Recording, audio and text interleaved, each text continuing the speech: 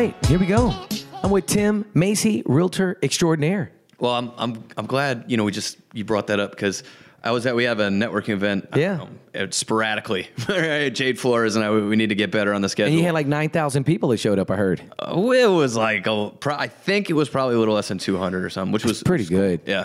And we stopped marketing it because we had way more RSVPs than we did room for people. So we got to stop, right? And every time somebody would RSVP, I'd be like, Jade, another person RSVP'd. I don't know what to do. Yeah. But it was funny. I was at the networking event and people were like, so what do you do? Yeah. And like, I don't automatically say I'm a realtor. Yeah. Right? Smart. I don't, not smart because people need to know that I buy and sell houses and that's what I do and that's how I make my living. But I just have trouble putting myself in that box because one, just naturally, I don't like putting myself in a box. And two, I'm always trying to do things so differently. I don't want that association, but I got to figure out when people ask me that, what do I say? Yeah. That's my answer. Well, I think you need to come up with something it sounds cool, right? That it's, I sell the American dream. You know what I'm saying? Like just, Yeah. So, hey, let's get this started off right. I need to know how in the world did a Connecticut boxer, a national champion. I hit my prime when I was 11 years old, but yeah. That's what I'm talking about, right? I still got the belt, though. I got to see the belt. Listen, but how does a Connecticut boy end up in San Antonio? I need to know your San Antonio story. Yeah. Cliff Note version. All right. So in New England, Connecticut, southeastern Connecticut area, worked at a nightclub, right? Always loved business though, right? Always loved marketing, always loved business. Like I was working security and working the front door and every other security guy was like hitting on chicks, right? And then I was like next to the owner every night, like, hey, how do you set up like your deal with your investors? How's that work? Right? Like what's the equity spread? Like, and they're looking at me like I'm crazy. Like, don't you want to go, like kick somebody out of the club and stare at chicks? And I didn't. Like, I always love business. Then my wife walked up to me and I said, hey, let's get married. And then after that, I stopped working at the nightclub. There you go. But I was in the Guard in the Air Force up in Connecticut, Air National Guard. And then I got a contract to go active duty. And that's when I got stationed at Lackland. Ah, here we go. Medicaled out of the Air Force, I think in 2013. I'm not one of these military guys that's like, I ended my service on June 14th. But I think it was sometime in 2013. I don't know. My life's a blur. And, I was like, okay, I went through this military thing. I wasn't huge on the government paycheck. I was huge on the mission, on what I did every day when I woke up. Like that was awesome. But literally somebody telling me what I made on the 1st and the 15th every month and making the same money as the person next to me, whether or not I was doing more or less, was really unattractive. So I had that kind of bad taste in my mouth and I was like, I want to write my own paycheck. And so I started looking. I'm like, what are my options? Okay, pause, because I think this is really important. So you were asking the nightclub owner, instead of like, scoping out all the young ladies, right? So you're asking the owners about money. So you got to backtrack a little bit. Yeah. Any entrepreneurs in your family where this started right? Like something had to be going on at home or you saw something. Yeah. So my father owned businesses, was an entrepreneur his whole life. There you go. So, and I was always around business, and out of my three brothers, like my brother dove headfirst into boxing, and that's all he cared about, right? Like he didn't care about any other stuff. I always had an interest. I was always around, and that always interested me. One of the other things that my father did for me when I was younger was I always talked to the people he was doing business with. So he'd call me in the room and say, hey, Tim, this is Mr. So-and-so, right? And from a young age, I had that comfort level of talking to adults, which is huge because you realize not everybody has that. Oh, big time. Right? And so it's like I walk into a room and I can talk to everybody, all walks of life, and it doesn't matter. And I look around, I'm like, wow, this is a unique trait. Yeah. And so that was a great gift that I was given when I was young, is the ability to have conversations and connect with multiple types of people. Boxing came into effect because I'm in white bread southeastern Connecticut, right? Growing up there, which was great. I loved the little area where we grew up. It was a great childhood. But boxing brought me to the projects, right? So I'm in like Brownsville, Brooklyn, right? And I mean, there's stories there, but I mean, it's a rough spot. They call it the red zone, right? That's where all the stop and frisk stuff was going down. Okay. And so I created an ability to connect with people there and Southeastern Connecticut. And so it's like I have this ability now where I feel like I can connect with people of all walks of life because I've gotten to experience that at multiple levels. Yeah, and it sounds to me like not just connect, but you know how to communicate. So where did the communication piece come in this story? Was it the military? Was it? No. I mean, don't get me wrong. Like the military was a great conduit for me to pour into a lot of the things I was good at. Yeah. And so I ended up in some leadership roles. The discipline, the hard work, all that stuff was great. But my father, who's no longer with us, so I get to talk about this stuff now. Yeah. Like if I got bad grades or something, like if I messed up, he would dig into me hard, right? Yeah. Verbally. Okay. And like if I ever messed up, it was a verbal boxing match with my dad. And looking back on it, I realized that's where I got all my skills. Because I had to argue back and forth with my father who would read me out. So was he encouraging this kind of discourse? Like, No. This was, or this is more just, yeah. Hey. Yeah. Look, listen. I don't want to hear this anymore. I don't know if this is explicit or not, but like, I mean, honestly, some parents like beat their kids, right? Yeah. And those kids end up tough and they end up like fighters sometimes. Right. My dad would like push me verbally. Yeah. Right. And so it's like if I could debate and argue with my dad, I could argue with anybody. Right. You know what I mean? And so that's where I started to get good at like observing people and talking to people and figuring out. There was one thing that he always told me. There was a lady that lived in our neighborhood, and she would like go on these 8-mile runs, and she was always well put together, and she always looked really nice. Yeah. And he said, "Hey, do you notice that she always looks really nice and she takes care of herself?" It's like, yes. So every time he would see her, he would compliment her on how she looks. Yeah. And it's like you have to be able to look at people and say, okay, what is meaningful to people, and then connect with them on that level. And I think empathy, I don't know if you agree. I think empathy is something right now is very lacking. Yep. And if you have it and you can use it, it's one of the biggest tools you can have. Oh, it's big. Yeah. Absolutely. Okay, so military, you were in the military for how long? 7.5 years. 7.5 years. Brought you to San Antonio. Yes. You married your wife during the military? No, we got married. We got married. We were in Connecticut. Well, I was in the Guard when we got married, but I was living like in Connecticut. I wasn't, it's like the 1 week in a month, 2 weeks in the summer deal. And then I was like, hey, I'm going to take this active duty contract. And she was like, cool with it. She's always super cool with it, no matter all the crazy stuff I tell her we're going to do. And then I was getting medicaled out, which is like a year-long process. Yeah. And so she moved down here, and we just kind of grew roots. Yeah. It's like by the time I got out, we'd lived here for 9 months or so. And the options of going back home to Connecticut, where there's not a great economy, there's not a lot going on, in just this like big little city of San Antonio where there's a lot of stuff happening. It's not really like stuffy. Like I like going to Austin for the weekend. I don't think I could ever live there though. Right. Like San Antonio just got this great vibe to it, and we fell in love, and so we've been here ever since. It's a great city. Yeah. Okay, so at that point, you're like, yay, I want to be a realtor. Oh, man, yeah, no. So, which is funny. What year was this, by the way, that you got out of the military? Thank you for your service, by the way. 13 or 14, I think. Okay, so this is recent. It's not that long ago. Yeah, I mean, I think I've been in real estate for 3.5, so many years. Okay. I'm not great. 3.5 years? Something like that. Yeah, wow, I think so. Okay. I came up on I'm in my third year at my current brokerage. So. Okay. Yeah. Okay. So I decided, all right, well, look, I'm not going to write an app, right? Like I'm not going to create an app and sell it for millions of dollars. And that's what everybody else is doing. Right. Okay. You got to sell something. Okay. If I sell cars, I'll make a percentage of like a car sale. If I sell windows, I'll make a percentage of a window sale. The best thing to sell is real estate, right? It's the most expensive stuff. You make the most money. Right. My kind of logic going into it. Okay. But then when I got into the investment side of real estate and all the different avenues that you can use to invest in real estate, and you see that most of the successful people that I wanted to emulate, right? Because you come across people in life and you gravitate towards how their life is. And you're like, man, if I could have that guy's life, that'd be pretty good. And you start accumulating people in surrounding your life like yourself with them, being surrounded by them. Not even that. Like you put it in your catalog of people you'd kind of like to be like, right? And then you start to realize they have some similar traits going on. And a lot of them is they all owned a lot of real estate.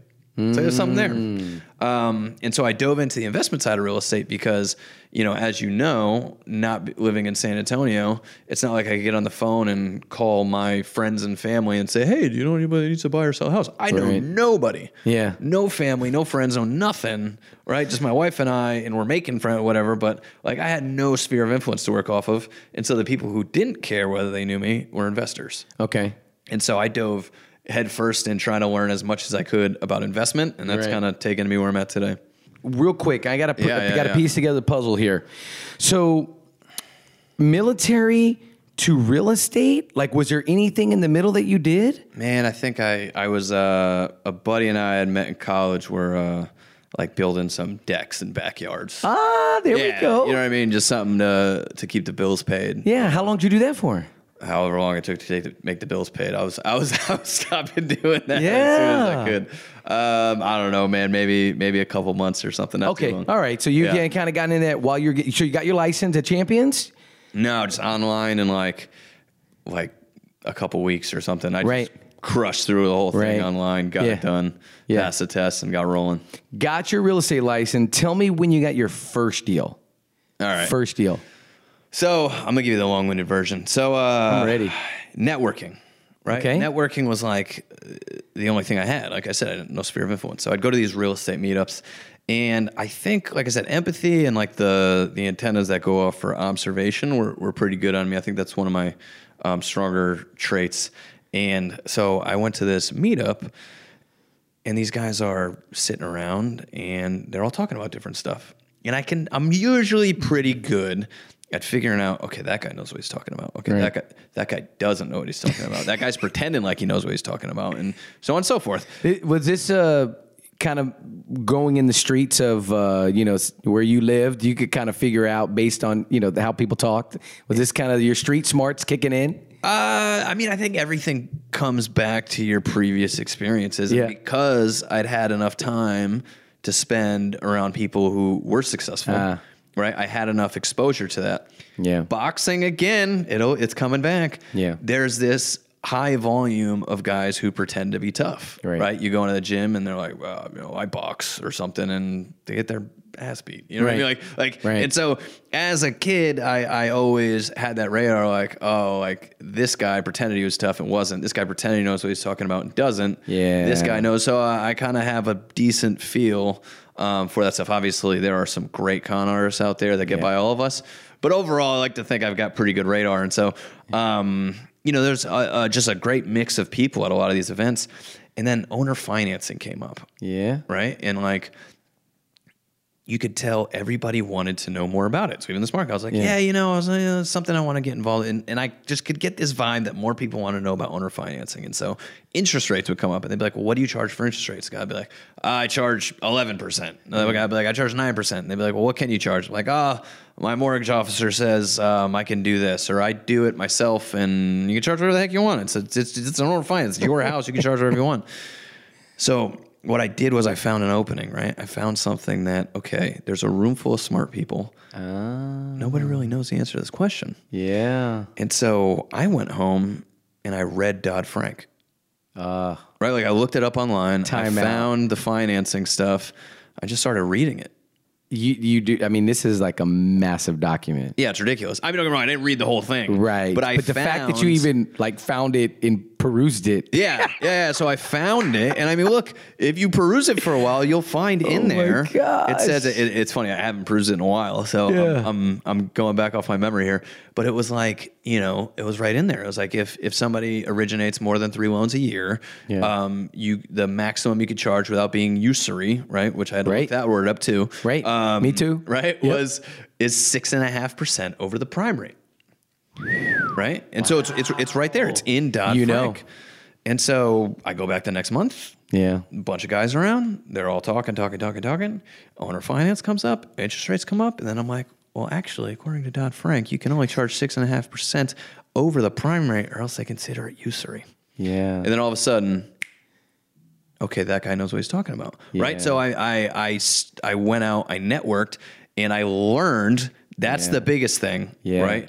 I learned. I wasn't out here saying, look, I'm an expert in real estate. No. I learned as many things as I could. Right. That way I could have conversations with people about real things. Right. And when you can do that, you build a rapport. When you actually know what you're talking about, not you say you know what you're talking about, when you actually know what you're talking about. And then, relationships started happening. So this guy that flips a lot of houses in town, and he was like, hey, you find me a deal, I'll give you $1,000. Right. Boom. That was the first thing I did. Yeah. Before I got my license, so I was still in the thing, and I was still just like hunting for stuff. And some guy that went to a meetup was like, my buddy needs to sell a house. You sound like you know what you're talking about, because I read Dodd-Frank. Right. And so he brings me the deal. I'm like, hey, I think it's a deal. So I call my guy. My guy comes over. I was like, hey, it's a deal. He gave us each $1,000. He bought the thing. And then by the time he got done, I had gotten my license. And so then I listed it for him.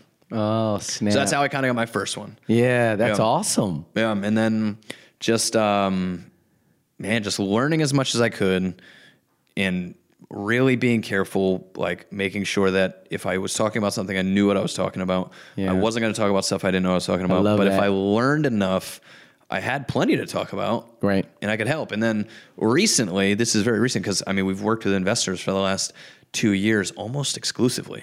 Okay. And that's been most of the business starting out.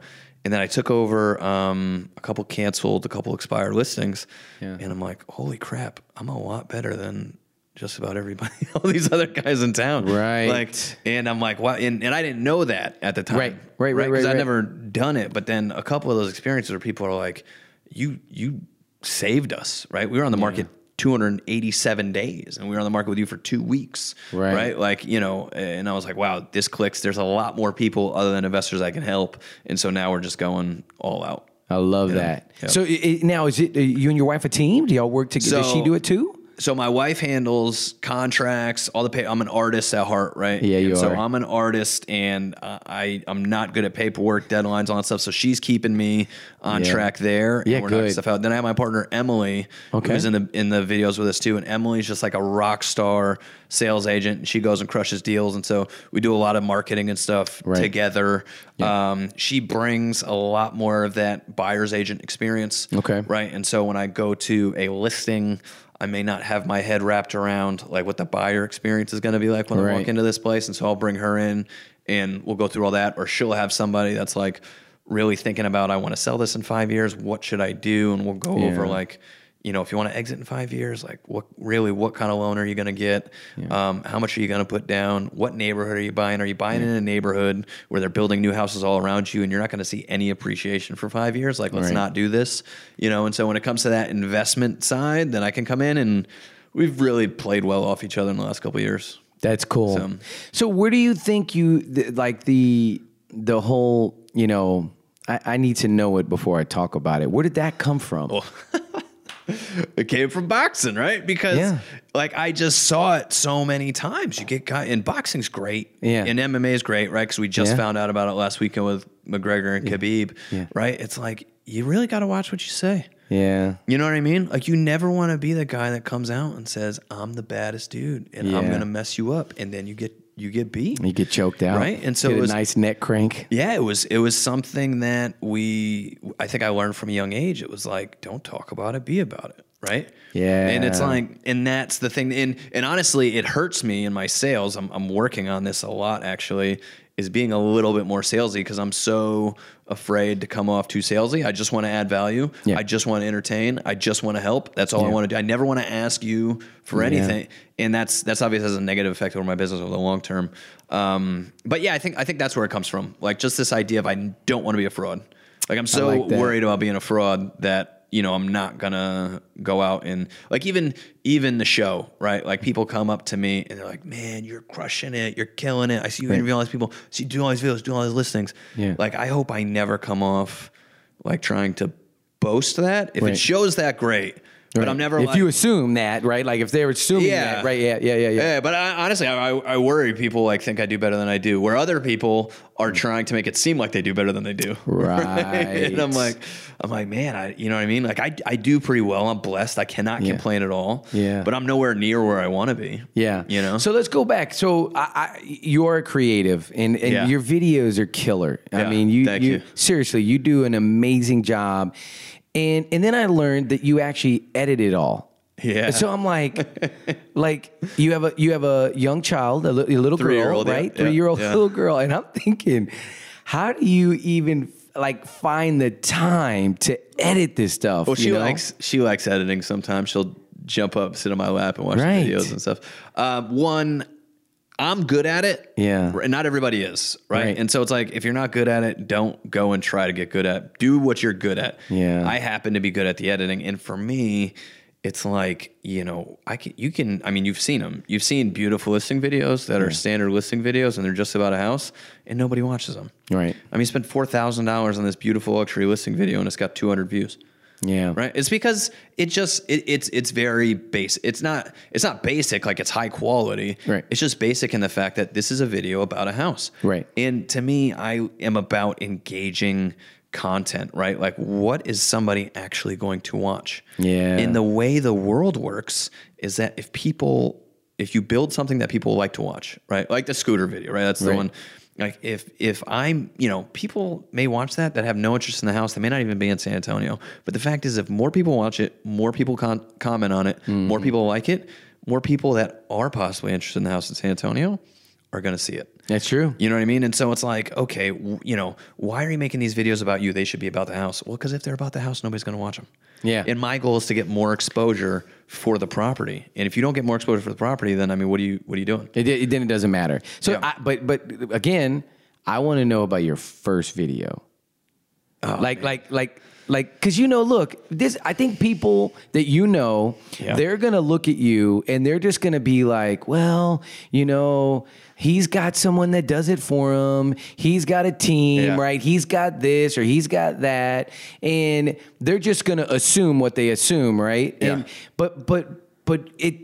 Success takes time. Success is a process, right? It's a journey. Yeah. I would imagine your first video sucked. Like, So this is a good example of why you shouldn't try to like do what I do.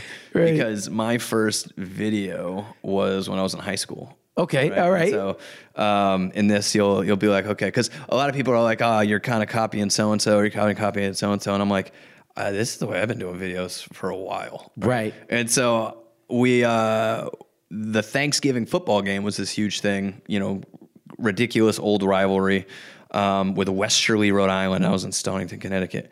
And so I managed to get into our whatever room there and steal the mascot, the bear mascot, and proceeded snap. to run all around downtown Westerly before this game, right? And I went to the high school where the football was practicing because I didn't play sport. Like I grew up boxing and I played baseball, but I wasn't like a sports guy. And so I wasn't on the football team, but instead I just go like antagonize the other football team with the bear costume on, right?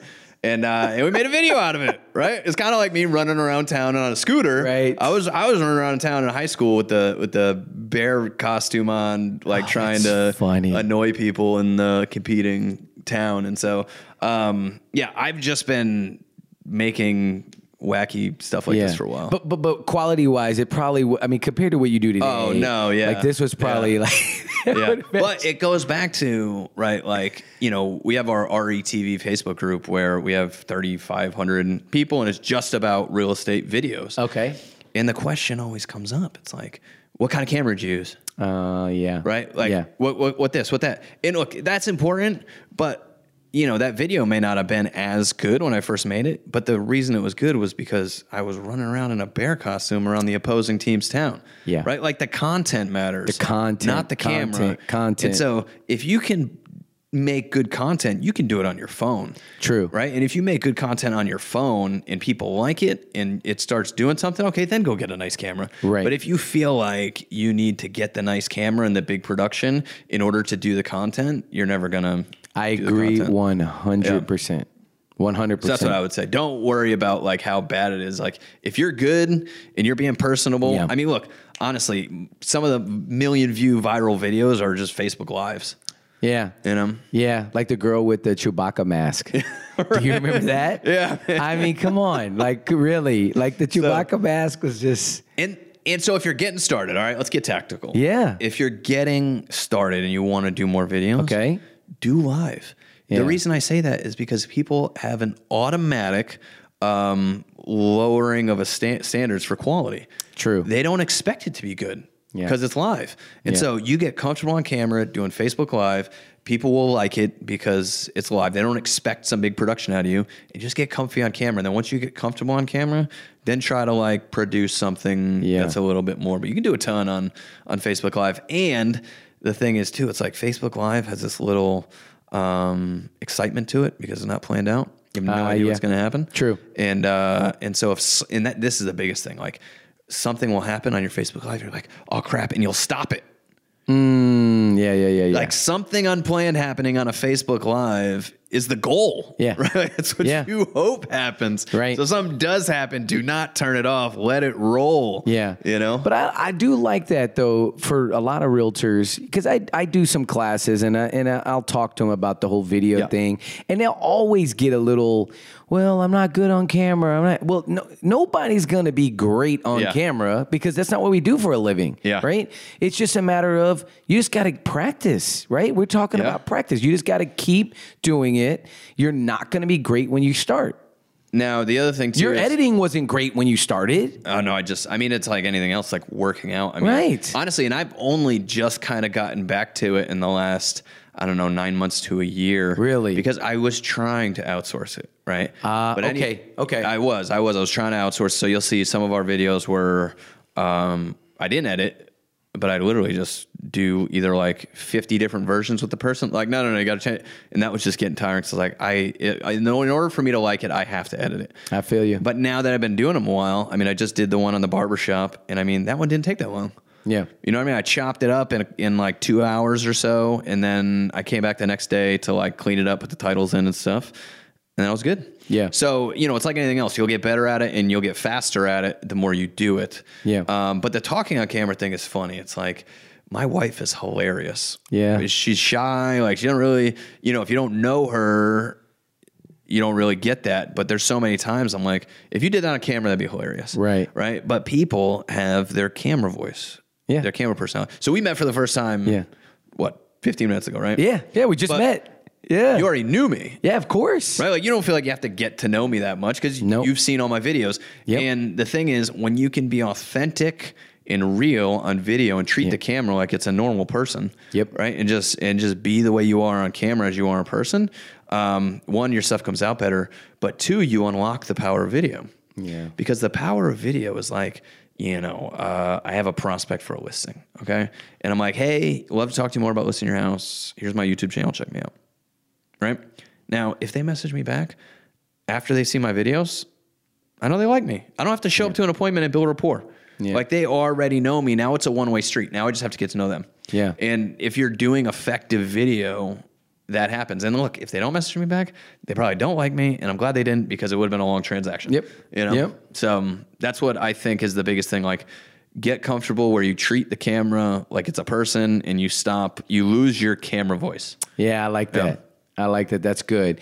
So now you've been in real estate 3 years. Yeah. But you've also had this investment side, right? Because you didn't just jump in the game, okay, I'm just going to go get a bunch of listings. Mm-hmm. You've been in the investment side. You've been on the flip side. Yeah. How many flips have you done? 3. 3 flips. Yep. So you've done a little bit of that. Have you done any wholesaling? So wholesaling is a little bit of a 4-letter word. Okay, like sorry. So we haven't done any contract assignments. So okay. There are some guys. So that's not good. We don't that in that world. I mean, it's not bad. I mean, look, part of real estate investing is finding deals, and a lot of the people that are finding deals are signing contracts. Okay. Right, and so that's kind of the nature of the beast. Fiduciary wise, agent wise, license wise, I mean, it's just kind of not the best place for me to get involved. That makes sense. You know what I mean? Liability wise, it's like this person's tying up a house for half of what it's worth and then assigning it to somebody. Yep. Right? It's like, if I do that, I mean, people know who I am, and you come to find out I had tied up grandma's house for $50,000 when it was $100,000 and assigned it to somebody for $100,000. You can come after me, you know what I mean? And I have too much with a license. Yeah. I mean? That makes total sense. I've got too much going on, so I don't really mess with that side of it. I mean, I consult a lot, and so guys are like, "Hey, I'm looking at this property. What do you think?" You know what I mean? Like, I got a phone call tonight with a guy who's looking at buying a house, and he may turn around and sell it the next day, right? And so I'll consult with him on where I think he needs to be on it. I may also have somebody to buy it for them. You know what I mean? And that type of thing.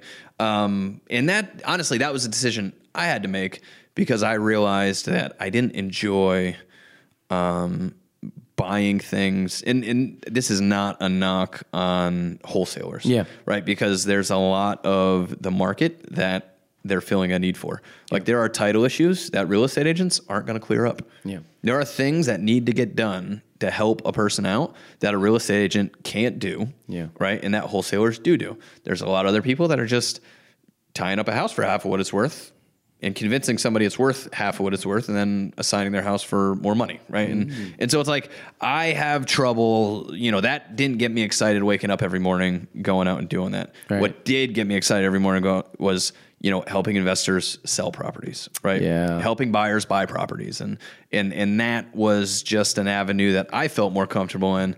And so that's where I ended up just kind of going all in on that. And plus it's a numbers game. It's not as emotional. There's so many more facets to it. Like there's something new every day. Like it never gets old. Yeah, that's true. And so, it's just, there's a lot more to it. And it's just kind of been, it's like when the money's coming in, you got to figure out where it's coming in and try to do more of it. And that's kind of where it started for me. Got it. So the goal, what you look at, okay, what you've been able to accomplish up until now, 3 years in the business. Yeah. So what do you want to do? What do the next 3 years look like? Man, I think if I had to boil it down to 2 words, it's freedom and impact.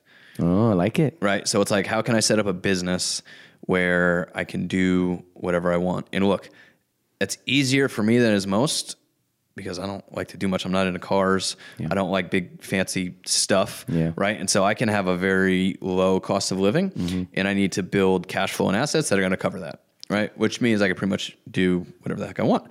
And then impact, right? Like, how much of an impact can I make, whether it's with the families that we help, buying and selling and doing a better job and hopefully guiding them in a good direction, or whether it's, with agents, helping them build their businesses, or, maybe it's going to be digging water wells in Africa. Like I don't know what that impact's going to be. I just know that if I build my business the right way, it should allow me more freedom in the ability to make more of an impact. To have a big impact. Yeah. So networking, you started this networking group. Tell me about that. What's it called? When do y'all meet? Yeah, so Investments and Refreshments. Jade Flores and I. Jade's with Longhorn Investments. They do hard money loans. Okay. And again, you work in the business and you see people that you think are professional and do a great job. And she's been one of those. And so I saw that interview, by the way. Oh yeah, that was a good cool. one. That was a good one. Yep. Yeah. And so you go to these networking events and there's always like a pitch. Yeah. Right? It's like, oh, we're going to teach you about this, and then we're going to try to get you to sign up for a $20,000 course. $399. Right? There's always something. And, we wanted something. And the thing is, though, like after the pitch is up, you usually talk to other people, and that's the best part. Right? The best part of those events is when the actual networking is happening. So we said, look, what if we have an event where it's just that? Like there is no pitch. Don't get me wrong. Like halfway through, I get up and I'll say, "Hey, thanks for coming out. Give me a call if you want me to sell your house." Jade's hard money lender. Like there's a little pitch in there. Like the fact we're doing the event, and we've gotten some sponsors and stuff. But overall, it's literally just go out to a place like it was at Bar Louie, right? Which was a place you may want to go to anyways. Yep. But it's a lot better when you go and it's a room full of real estate people because it's going to be pretty easy to find people to talk to. Yeah. And so it's just networking. There's no pitch. There's no cult feel of I'm with the group and you're not. It's just very open. And, if you've never done a deal and you're trying to figure out where to start, it's a good place to go. If you're doing lots of deals and you're looking for more, it's a good place to go. So, just a pitch-free networking event. I like that. That's cool. Make sure that I get an invite to the next one. I want to go. I think you got an invite to the last one. I don't think so, man. Yeah? No, man. I'm feeling left out, Tim. Feeling left out. No I want to invest too, man. Yeah? Yeah. So what's your story with investment? None. Other than my wife and I own a school. We own Spanish Grove Academy. Okay. We bought the building in the school in 2015. Yeah. And run that business. And man, it's been a massive learning experience. Diversification like no other, right? Yeah. Like childcare is needed, but this is not your ordinary childcare. Yeah. This is Spanish immersion pre-K. Like my son went there. He's in the other room. He's bilingual. Yeah. So we saw it as an opportunity that we couldn't pass up. I mean, it's primo, right on Wilderness Oak property. I think this is intriguing, right? Because you had an opportunity, you took advantage of it, it's going well for you, and it's a positive in your life, right? I feel like people are always looking for those opportunities, but they're not really looking for what it takes to be able to get that opportunity to take advantage of it. So what are the things that like you think set you up to even have that opportunity open up for you and be able to take advantage of it? I think having another business already, knowing that we have one business that's successful, and typically I think if you can have a business that's already successful, your risk bone, that bone in your body that says, hey, it's okay to take a risk, right? Yeah. Well, for me, I was a teacher for 11 years. Most people don't know that, and so risk was not in my vocabulary. Like I was just like, I want a paycheck. I want to show up and go home, and I want to have all my summers off to go play basketball. I mean, it was like the greatest gig ever, right? Yeah. Thanksgiving off to December, Christmas. Man. Stability. I mean, it was stability like no other. But when we built Luxury Home Magazine, that risk bone, it showed up, right? We took that risk, it got stronger, and then I remember sitting in Vita Mia, or breakfast spot for my wife and I in Stone Oak, shout out. And she told me the school was for sale. And I said, we need to buy it. And she goes, why? And I said, it's an amazing opportunity. It's an opportunity of a lifetime, like a property like that comes up. So I think it was, knowing that we had taken a risk before and we had made something out of it. I will say that, this by far is a way bigger risk. We're talking way more money. It's a 10,000 square foot building on Wilderness Oak, you know, and we're watching kids, 100 or so or more kids every single day. Yeah. So it's been a great opportunity. Now, flipping it, the other thing is having your ducks in a row so that you can actually be able to do something like that. Yes. Right? Having your money, in a situation where you can be able to take advantage. Which a lot of people, unfortunately, they don't take care of their money to be in that position, to put themselves in that position. Well, it's just interesting because you go through and like I said, that nightclub I worked at was a great example because you got these owners, 3 owners that do fantastic. And you got people that work there, right? And, it's like the people that work there want to own the place. And when you're working there, well, at least when I was working there as a 20, 21-year-old kid, I couldn't comprehend where the leap was, right? And the leap for me, honestly, and I think more so now, and it's going to continue to do it, is adding free value. Working for free. Like the guy that one of the owners who I'd sit out there every night with and poke and prod at him for all different types of stuff.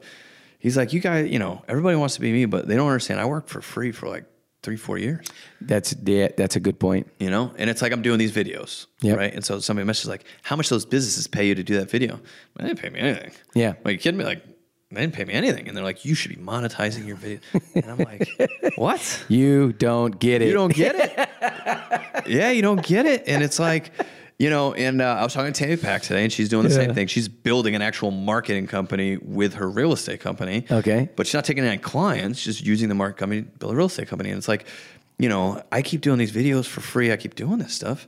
At some point, somebody may come out and be like, hey, I need to start paying you. I need to, you know what I mean? Right. And then these opportunities start happening because I've done all this stuff for free. Right.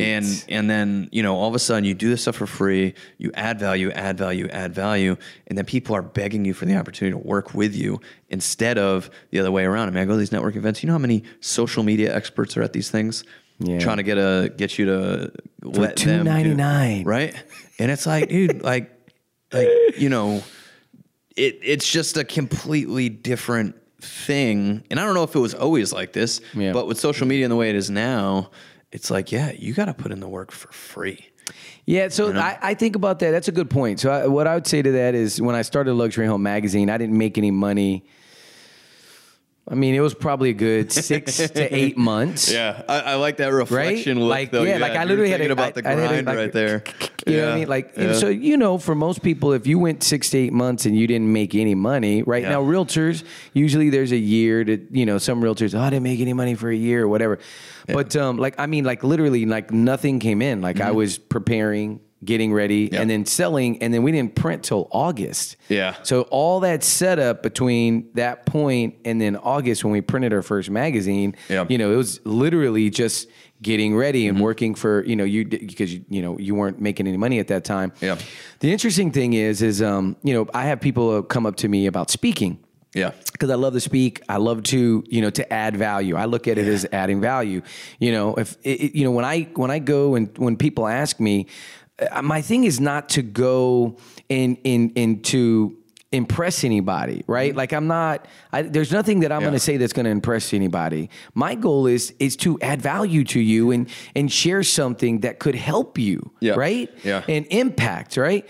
And so, man, I can't tell you how many times I've spoke for free. Like I've spoke for free a lot, right? And then there comes a point where I've literally had people say, what will it take? We want to pay you. Yeah. And I remember the very first time I got an inquiry from LinkedIn. It was ERA. Yeah. It was their national convention.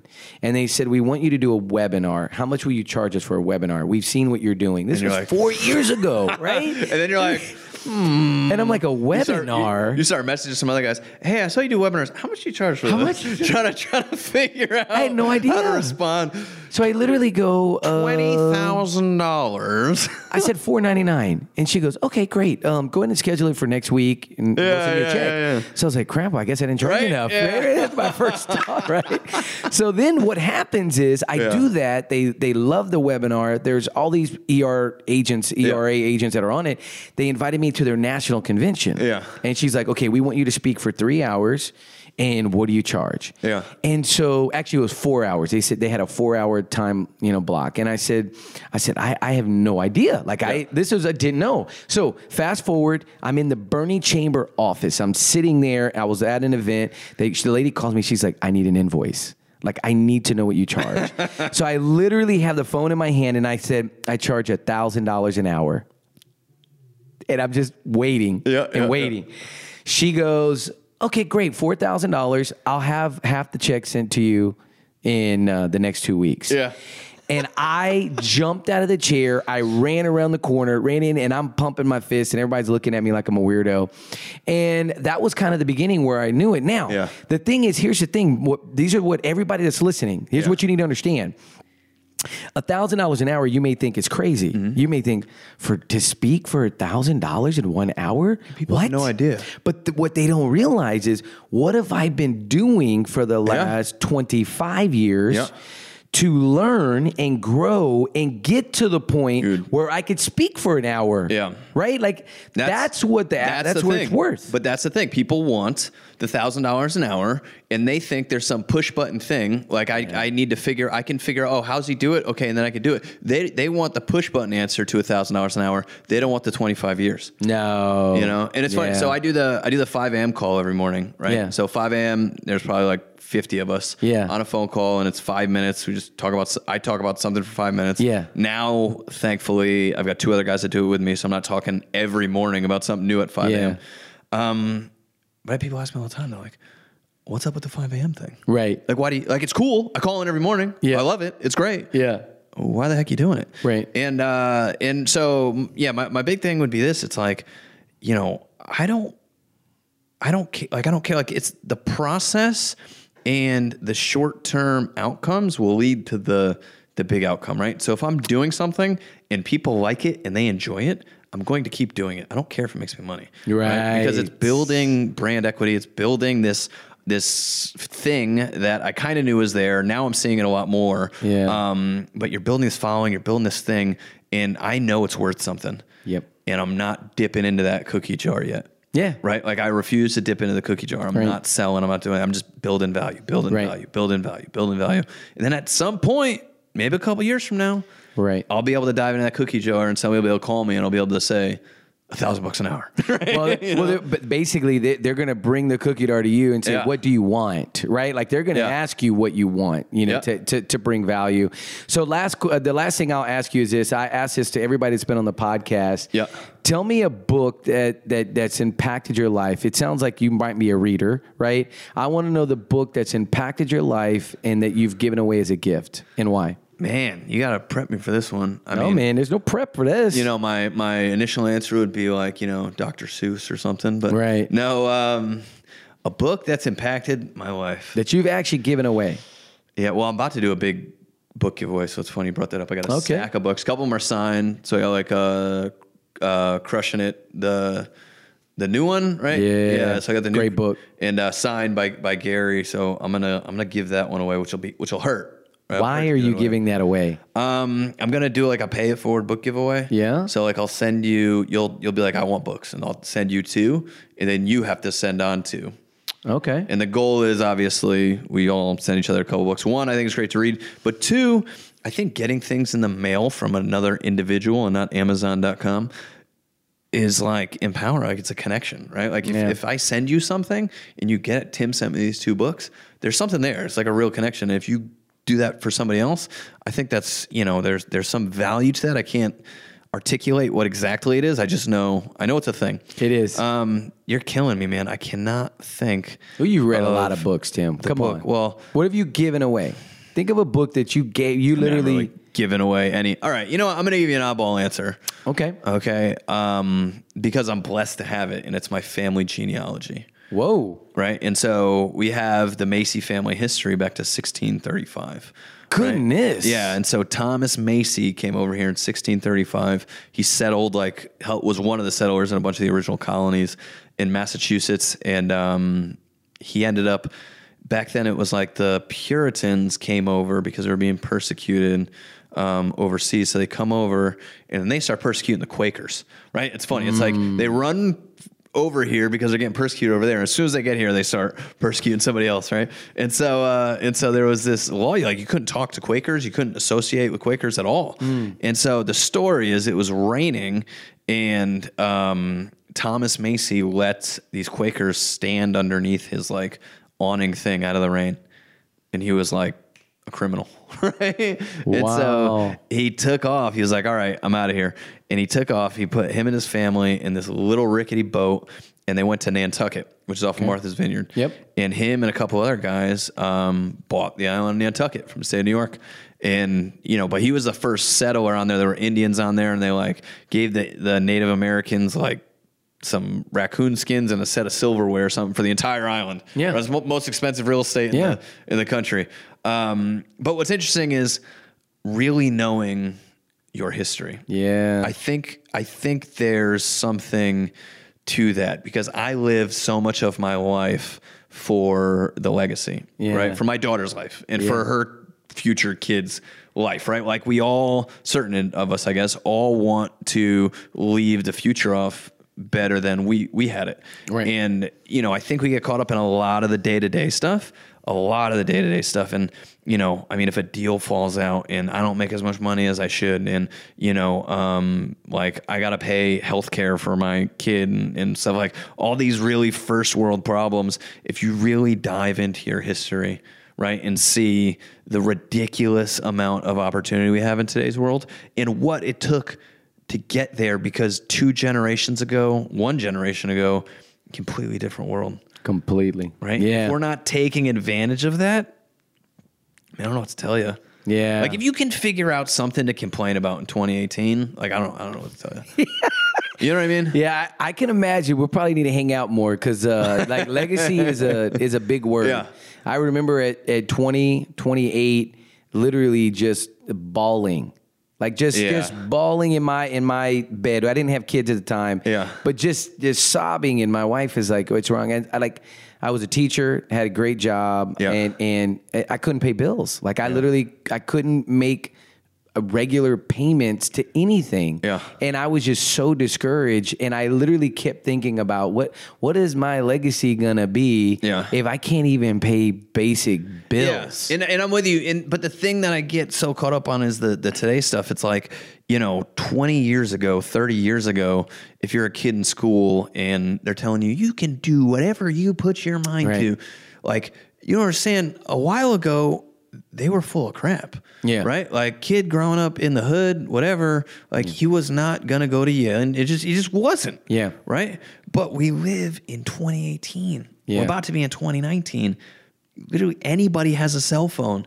Everybody has access to this thing called the internet. Yep. Anybody can sell anything. Anybody can pitch their idea to the entire world in the snap of a finger. Yeah. Right? And it's like, I don't think, Ali and I do not want to be I do not want to be a guy complaining about the young people. Right. But it's like, I don't think people understand the gigantic opportunity. And the reason I don't understand it is because there's a lot of that risk bone. Yeah. And there's a lot of that hard work. There's a lot of that 25 years of working your butt off before you get the $1,000 an hour. There's a lot of that, but there is none of the things that used to stop you from ultimate success. There is no, That friction is gone. Yeah, that friction is gone, man. It's true. It's just like, I can literally make stupid videos and reach a bunch of people and be able to connect with more people. And it's just tools that were incomprehensible, in my father's time. Yeah. Yeah. So, it didn't exist. It didn't exist. So then you are a Gary Vee fan. Oh yeah. Okay. All right. Good. Yeah. Good. I'm a big fan. Got a chance to meet him. Yeah. Got a chance. I went to Beverly Hills and it was pretty cool. It was short and sweet. It was a handshake, high five. The whole bro hug and everything. Same thing though. Exactly how he is and all that stuff, right? You don't feel nervous around Gary Vee. Yeah. Exactly what you said earlier, right? Because he's exactly who you see in the video. Yeah. So he walks in and you're just like, hey, what's up, Gary? Like no other person. Yeah. It's strange that way. You know what I mean? Yeah. It's a little strange, but it's also really cool. I actually wrote a LinkedIn article. Check it out about my experience because I do think there are these figures. Again, he's playing the long game. Yeah. Gary's playing the long game. There's no other game to play. It's the best one. It's the only one. Yeah. Because the short game changes too much. It does, but I do think the reason why people do play the short game is because they want to win and they want to win now. I guess the answer is both. Right? They want to win now, but what they don't realize is future self is going to have bills. But the thing is, it's like, look, making these videos, doing a lot of the stuff I'm doing are not the highest income producing activities. Right. Right. But nobody can take them from me. No, that's true. You know what I mean? Like the people I reach, the brand I build, all this stuff like that, like the market can crash. Yeah. Everybody still knows me. Yeah. Right? Like I may not be able to get a buyer and seller, but a lot of people know who I am. Right. And a lot of people have had a positive experience with my content or with me personally, whatever that is. Yeah. And more that personal brand has way more worth than the big brand. Yeah. And if you're not building your personal brand, and that doesn't mean a customized logo, that doesn't mean anything else, just connecting and getting more exposure. Yeah. Like if you're not doing that, man, you're missing the boat. You're missing a huge opportunity, especially now. Well, dude, listen. Yeah, I could be here all night. TM3 Impact. I'm glad you came on. I'm glad. Hey, we just met. I know, right? And look, I already know your whole story. That's I mean, brother. it's stinking cool. So we got to hang out and talk because there's a book that you're going to have to read. What do you got? This is mental jiu-jitsu. Yeah. All right, Jordan Peterson. Okay. 12 Rules for Life. All right, I like it. Okay, saw him last night at Tobin. Yeah. Mind blown. Nice. And shout out to Kevin Crawford. I mean, he got me a ticket. I know Kevin. Kevin got me a ticket, and amazing. Like the stuff that he talked about last night was absolutely loved it. So get that book. I will. You're gonna love it. Good All stuff. Right. But man, thank you for being on TM3 Impact. We'll be talking soon. All right, man. Thanks, Good to brother. see you.